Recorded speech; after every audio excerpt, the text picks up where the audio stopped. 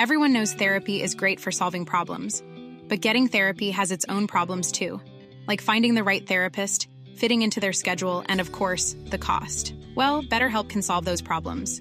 It's totally online and built around your schedule. It's surprisingly affordable too. Connect with a credentialed therapist by phone, video, or online chat, all from the comfort of your home. Visit BetterHelp.com to learn more and save 10% on your first month. That's BetterHelp, H-E-L-P. Welcome to Real Paranormal Activity, the network. Entertainment you'll enjoy.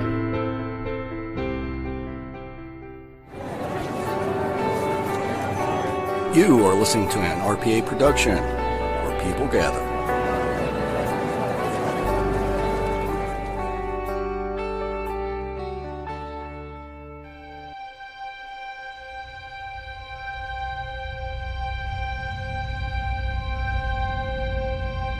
LaFosse Corporation, LLC.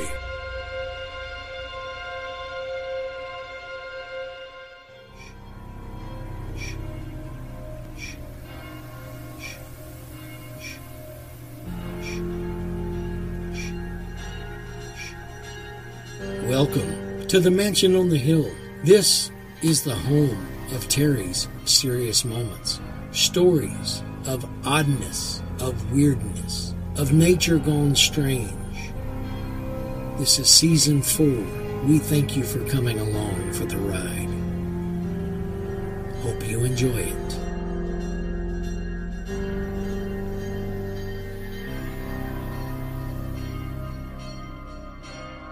Hello, friends. The podcast is moving up in the world. I got a message that the San Antonio Public Library has added Terry's Mysterious Moments as a staff podcast pick. Isn't that cool? Just want to let you know there's a message on my Facebook page for Terry's Mysterious Moments that gives you the details on how to get there if you want to go look. Just want to let you know that. Thanks. Bye. We welcome you to Mysterious Land, Mysterious Land, Mysterious Land. We welcome you to Mysterious Land. So sit right back and enjoy the show. Welcome to Terry's Mysterious Moments. Ships with mysteries attached make good, bone-chilling stories. Hauntings on board quickly become accepted lore. The SS Great Eastern was an iron-sailing steamship. She was by far the largest ship ever built at the time and had the capacity to carry 4,000 passengers from England to Australia without refueling. Her length was 692 feet. The ship's 5 funnels were rare and later reduced to 4. It also had the largest set of paddle wheels. During the ship's first sea trials off Hastings in 1859, the heater attached to the paddle engine boilers exploded on the forward deck. 6 firemen died, painfully scalded by hot steam. Others were seriously injured. Some workers jumped overboard and drowned. The captain of the ship, while sailing from Hythe to Southampton in the ship's smaller boat, hit a squall near the Southampton dock and capsized. He and 2 others were found dead. They drowned. One of the deceased was the purser's 14-year-old son. The ship quickly gained the reputation of being cursed. On our first crossing to North America, the ship only carried 43 passengers. Many of these passengers quickly regretted their decision to travel on the Great Eastern. During this voyage, they and crew members were startled to hear loud tapping, moans, and shouts coming from the ship's hull. During this first crossing, one seaman fell overboard into the thrashing paddle wheel and died. When the frightened passengers reached New York, they were relieved, but the ship once more experienced bad luck. A large rock gashed the bottom of her outer hull outside New York Harbor, and as the Great Eastern arrived, its paddle wheel sheared 5 feet off the dock. There were few docks at the time that could accommodate the Eastern's size. A crew of riveters was brought in to repair the damage, but hearing the odd noises for themselves and knowing the ship was considered haunted, they refused to continue their work. After this, the ship was thoroughly searched to try and find the source of the odd sounds, but nothing was found. It was now firmly believed that the Great Eastern was cursed. Plus, rumors started to circulate that the sounds heard were the ghosts of 2 riveters that had been mistakenly sealed within the 2 hulls. On its second crossing in 1861, the ship had 400 passengers aboard, but a hurricane hit the Eastern, which damaged it, and it did not continue the passage. It limped back to Britain. After this, the loud tapping with the screams and moans continued to frighten the few passengers that did sail on board the ship. In 1866, the ship made 5 trips, carrying thousands of miles of coil inside her hull. This coil was used to lay the first successful transatlantic telegraph cable. It was considered the one success the Great Eastern achieved. The ship was no longer used as a passenger ship. The Great Eastern was then put up for auction. It was sold for a fraction of its worth. In 1889, after 31 years of service and 33 deaths, she was sold to an English company for scrap. One more death occurred when 2 crew members dismantling her got into a fight. One man was hit over the head and died. It took 200 men 2 years, working 24/7, to dismantle the Great Eastern.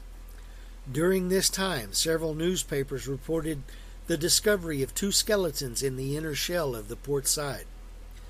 This reinforced people's belief that this ill-fated ship was indeed haunted.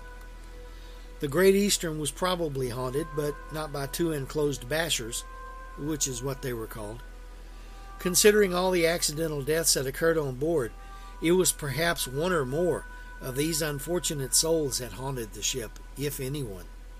The world's oldest active iron-hull sailing ship, the Star of India, was built in 1863 on the Isle of Man. Life aboard any ship is dangerous, and the Star of India had her share of misfortunes. Ghosts of several unfortunate sailors and passengers still haunt the decks and cabins. In 1884, a young stowaway still in his teens, by the name of John Campbell, was discovered and put to work. One day soon after, Campbell lost his footing high in the rigging and fell 100 feet to the deck, crushing both legs. He survived 3 more days before he died and was buried at sea. Visitors sometimes report feeling a cold hand touching them when they're near the mast where Campbell fell. An alternate story tells of a younger boy named Oswald Letts, a stowaway indeed, and when found hiding was given work in order to pay his passage. Even still, Oswald had much time to be a child and play with the other children on board. One day, either by dare or by childish curiosity, Oswald began climbing the rigging. He was high up when a wave hit the ship, so the story goes, and knocked him loose. Oswald fell all the way into the hold, and so ended Oswald. But Oswald apparently still remains on board and plays a phantom game of hide-and-seek. Back during Oswald's lifetime, hide-and-seek wasn't just a touch-you-you're-out game. The person who was it would draw an S on the back of his tagged victim. It seems that Oswald still does that even now. Sometimes the smell of fresh-baked bread seems to come from the ship's galley, although the stove has been cold for many, many years. Even when the ship sits still in the water, pots and pans above the stove have been seen to move. The heavy anchor chain goes below the deck into a dark storage area. A Chinese crewman was in the locker at one time when he shouldn't have been. Preparing to start a sea voyage requires several sailors pushing on wooden bars set into a capstan to raise the anchor and stow the anchor chain. No one knew their crewmate was in the chain locker below. The noisy machinery brought up the anchor and fed the iron chain into the compartment below. Not hearing the screams of the trapped victim, the crew continued to haul in the anchor while the chain slowly crushed the hapless man. The crew's quarters were often the scene of deaths. Crewmen taken below after horrible accidents or stricken by illness spent their last days here. In these tight spaces, you can feel the cold and sense the fear that still haunts the ship. In more recent times, the Star of India sits moored, a teaching ship, in San Diego, California. The Spirit of Cloudboterman is a Norwegian-based tale. It seems that if Cloudboterman visits your ship, in times of trouble I would assume, then no one on board the ship will be taken by the sea. It seems that Cloudboterman saved the captain of a fishing boat and his 2 crewmen in a terrible storm off Morro Bay in California. But why would a Norwegian legend save a captain of a small fishing boat in California? The captain is of Norwegian descent. King George V, before he was made king, was captaining a vessel when he witnessed an apparition of what is known as the Flying Dutchman. His description of the vessel said the sails seemed to glow with an unearthly light. Other reports of the Dutchman have similar details. Some are different, but all are incredibly eerie. A strange tale comes from off the coast outside the once thriving port of Salem, Massachusetts. Yes, that's Salem. It seems to confirm a concept that if a seaman dies at sea, his work is never done. A hurricane was coming in hard, fast, and furious. In such a situation, ships which are not properly anchored and otherwise secured can become dangerous battering rams against other ships or helpless victims of shoals, rocks, or other ocean-related dangers. The sloop Charles Haskell was made as ready to ride out the storm as possible. Sails were stowed and the storm anchor was set out. When the storm was in its worst fury, the storm anchor was carried away and the Haskell became a deadly torpedo-like object in the storm. Horrifyingly, another ship, the Andrew Johnson, appeared in front of the Haskell. Unable to control the ship, the Haskell basically sliced the Johnson in two. Crew of the Haskell said the crew of the Johnson watched, stunned into inactivity, as the ships collided. It was said that the crew of the Johnson could have simply boarded the Haskell. The distance was so small, but their shock caused them to stay on board the Johnson as it sank, killing 10 sailors. Repairs of the minor damage suffered by the Haskell were effected, and the ship was put back to sea to bring in more fish. One night, the deck watch noticed something strange, figures climbing aboard the Haskell from the sea. The number grew to 10, at which point the figures took up positions around the ship and began doing the work that was called for. They began fishing. It was reported that when approached, the figures looked up from their work, gave a shrug as saying, "What are you going to do? We got to do our jobs." The figures appeared the next night also. Reports of hauntings aboard the Haskell continued for some time to come. Wreckers were a scourge of the coastlines. These were people who made a living both collecting abandoned cargo from ships which broke up off the coast, and this type of wrecker wasn't exactly the problem. The ones who instigated the destruction of ships in order to recover their cargo for profit were the bad ones. Sometimes, if there were crew and passengers on board the ships, the wreckers would kill them to eliminate witnesses. There are stories of phantoms coming out of the surf and dragging wreckers out to sea. Other hauntings on or near the ocean are just as chilling. Take, for instance, the story of Fort Zachary Taylor on Key West, Florida. Fort Taylor was taken and held by Union troops before and during the entirety of the American Civil War. Control of the fort, bristling with cannon, put a foot on the throat of Confederate blockade runners and severely limited their effectiveness in Florida. While the Confederates were no big problem for Fort Taylor's defenders, there was an enemy no one could really fight off: yellow fever. It caused most of the deaths which occurred there. After the war, the fort was reduced in size in the physical aspect of its campus and in its complement of troops. Now it's a smaller building, but a big source of artifacts from the war years, and one researcher was aided in finding many of the artifacts by a ghost, or rather, a ghostly dream. Howard England, an architect on the local naval base, began searching for artifacts in the fort, but was discouraged when he couldn't find evidence of cannon that he was searching for.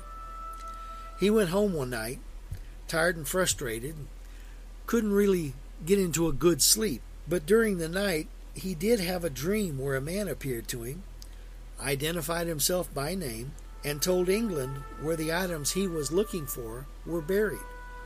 Next morning, England moved to the spot indicated by the dream figure and found what he had been searching for.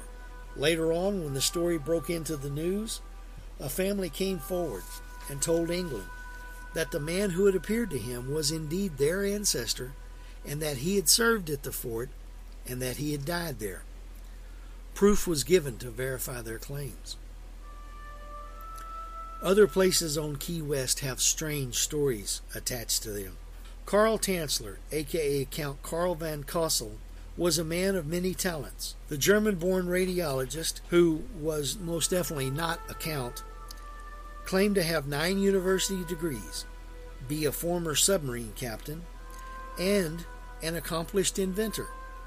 In reality, he was an eccentric and lonely man who had abandoned his wife and children in Germany to work in the United States Marine Hospital in Key West, Florida. Everyone knows therapy is great for solving problems, but getting therapy has its own problems too, like finding the right therapist, fitting into their schedule, and of course, the cost. Well, BetterHelp can solve those problems. It's totally online and built around your schedule. It's surprisingly affordable too. Connect with a credentialed therapist by phone, video, or online chat, all from the comfort of your home. Visit BetterHelp.com to learn more and save 10% on your first month. That's BetterHelp, H-E-L-P. After taking the job at the hospital in 1927, Carl maintained a relatively low profile and mostly kept to himself. That is, until he met Maria Elena Milagro de Hoyos. When the 21-year-old Cuban beauty came in for an examination, Carl knew immediately that Hoyos was the woman of his dreams. Literally. For years, Carl had been plagued by visions of a beautiful, dark-haired woman who was destined to be the love of his life. Unfortunately for Elena, Carl assumed she was this apparition in human form. Carl's examination yielded a grim prognosis for Elena, and Hoyos was diagnosed with tuberculosis, a highly fatal disease at the time. Now that Carl had found a soulmate, he was determined to save her life. Sparing zero expense and displaying a total irreverence for hospital authority, Carl set out to find a miracle cure for his Elena. He administered homemade specialty tonics and medicines, illegally brought X-ray and electrical equipment to the Hoyos' house for home treatments, all while showering Elena with copious gifts and professing his love. It is unknown if poor Elena reciprocated these feelings. Despite Tanzler's best efforts, Elena died of complications from her disease on October 25th of 1931. Tanzler insisted on paying out of pocket for Elena to be buried in an expensive stone mausoleum, and with the approval of her family, he hired a mortician to clean and fix up her body before placing it in the tomb. He had to do that because she had been buried for 2 years prior to the mausoleum being built. One fact her family remained ignorant of was that Tanzler was the only person with the key to the mausoleum. After 2 years of visiting Elena's mausoleum nightly and generally creeping everyone out with his dead patient obsession, Tanzler was fired from his job and ceased going to Elena's final resting place, which the Hoyos family found rather odd, considering his previous behavior. Little did they know, Tanzler was far from satisfied with his nightly visits. He needed more quality time with his decaying dream girl, so he put Elena's rapidly decomposing carcass on a toy wagon and transported it to a makeshift lab he had fashioned inside of an old airplane. Using plaster of Paris, wires, mortician's wax, and glass eyes, Tanzler brought Elena back to life and proceeded to take her to his home, where the pair shared a marital bed, and all that entails. Over the years, Tanzler kept Elena alive using wire hangers to preserve her frame, stuffing her abdominal cavity with rags, routinely reapplying wax to her face, replacing her decaying scalp with real hair, and constantly dousing her in disinfectants and oils to mask the rotting smell of her body. While attending to the physical demands of his moldering bride, Carl attended to her material needs as well, purchasing clothing and perfume, and even installing a curtained cloth veil for privacy on the bed they shared. This domestic Ed Gain-style bliss went on for 7 years. Everything was going great until people inevitably started asking questions. The combination of Carl's habit of routinely buying women's clothing, his absence from the mausoleum, and a local boy sighting of him through a window dancing with what appeared to be a giant doll aroused some serious suspicion. The rumors began to swirl that Tanzler was keeping Elena in his house. In October of 1940, Elena's sister confronted Tanzler at his home. He allowed her inside, and to her horror, she was met with what appeared to be a wax dummy of her sister. If only. Elena's sister alerted the authorities, which seized the doll, only to discover it was actually Elena's rotted corpse. Not only that, but while performing an autopsy on Elena's remains, coroners discovered some very upsetting additions to Elena's corpse, which I won't go into for the sake of propriety. Tanzler was arrested and stood trial for wantonly and maliciously destroying a grave and removing a body without authorization. That's it? The trial became a media sensation, and surprisingly, the majority of the public, especially women, supported Tanzler, finding him to be an eccentric romantic. While on the stand, Carl claimed that he planned to use an airship to take Hoyos high into the stratosphere so that radiation from outer space could penetrate Elena's tissues and restore life to her somnolent form, which made about as much sense as anything else during the hearing. Tanzler was eventually cleared since the statute of limitations on his crimes had expired. Legal's legal, but come on. However, since the trial had garnered so much media attention, and because this took place in Florida, I'm not sure what that has to do with it, but okay, Elena's body was put on public display at a local funeral home, where thousands of people got to view her disturbing form. One local resident, who was a child at the time, reported that school let out so the children could even view her body, which this local resident thought was the most morbid, disgusting, scary thing he'd ever witnessed. After the gawking was over, Elena was finally reburied in an unmarked grave in the middle of the night so that she could rest in peace without any further romantic shenanigans. As for Carl Tanzler, after asking for Elena's body, which was an inappropriate request at best, and it was obviously denied, he lived the rest of his days without further incident, although with a life-sized effigy made from Elena's death mask as a companion. Truth, after all, is forevermore stranger than fiction. Well, that's the show for this week. Thanks for being along for the ride. I want to remind you that on Mondays, Aaron Hunter brings you Real Paranormal Activity, the podcast. Aaron reads listener stories, mostly ghost stories, sometimes UFOs, sometimes cryptids. On Tuesday, Aaron Frail brings you Aaron's Horror Show, different things that he's written. He reviews movies, books, things like that. On Wednesday, it's me, Terry from Texas, with Terry's Mysterious Moments, where we talk about just about anything there is to talk about. And at the first weekend of the month, we have video from The Witching Hour and Unexplained Cases.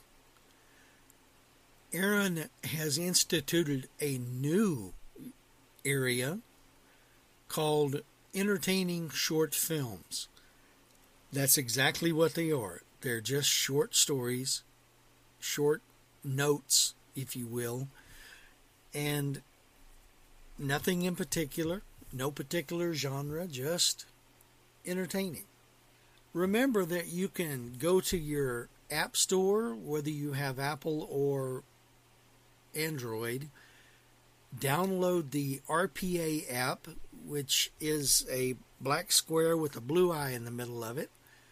Download that to the device that you listen to the program on. Install it, and when you open that up, you can go straight to the Real Paranormal Activity, the podcast, and its network. So all the stories that are involved with RPA are there, so you don't have to go hunting for them. If you want to contact me at Terry's Mysterious Moments, you can do that on the Facebook page, and it's called Terry's Mysterious Moments. Or you can email me at terrysmysteriousmoments@gmail.com. Now, Terry's Mysterious Moments is all lowercase without a hyphen between the Y and the S on Terry's. Contact me if you want to. Let's talk about some things. That's about it. We'll be back. So hang in there. Listen to the other shows. Have a good week, everybody.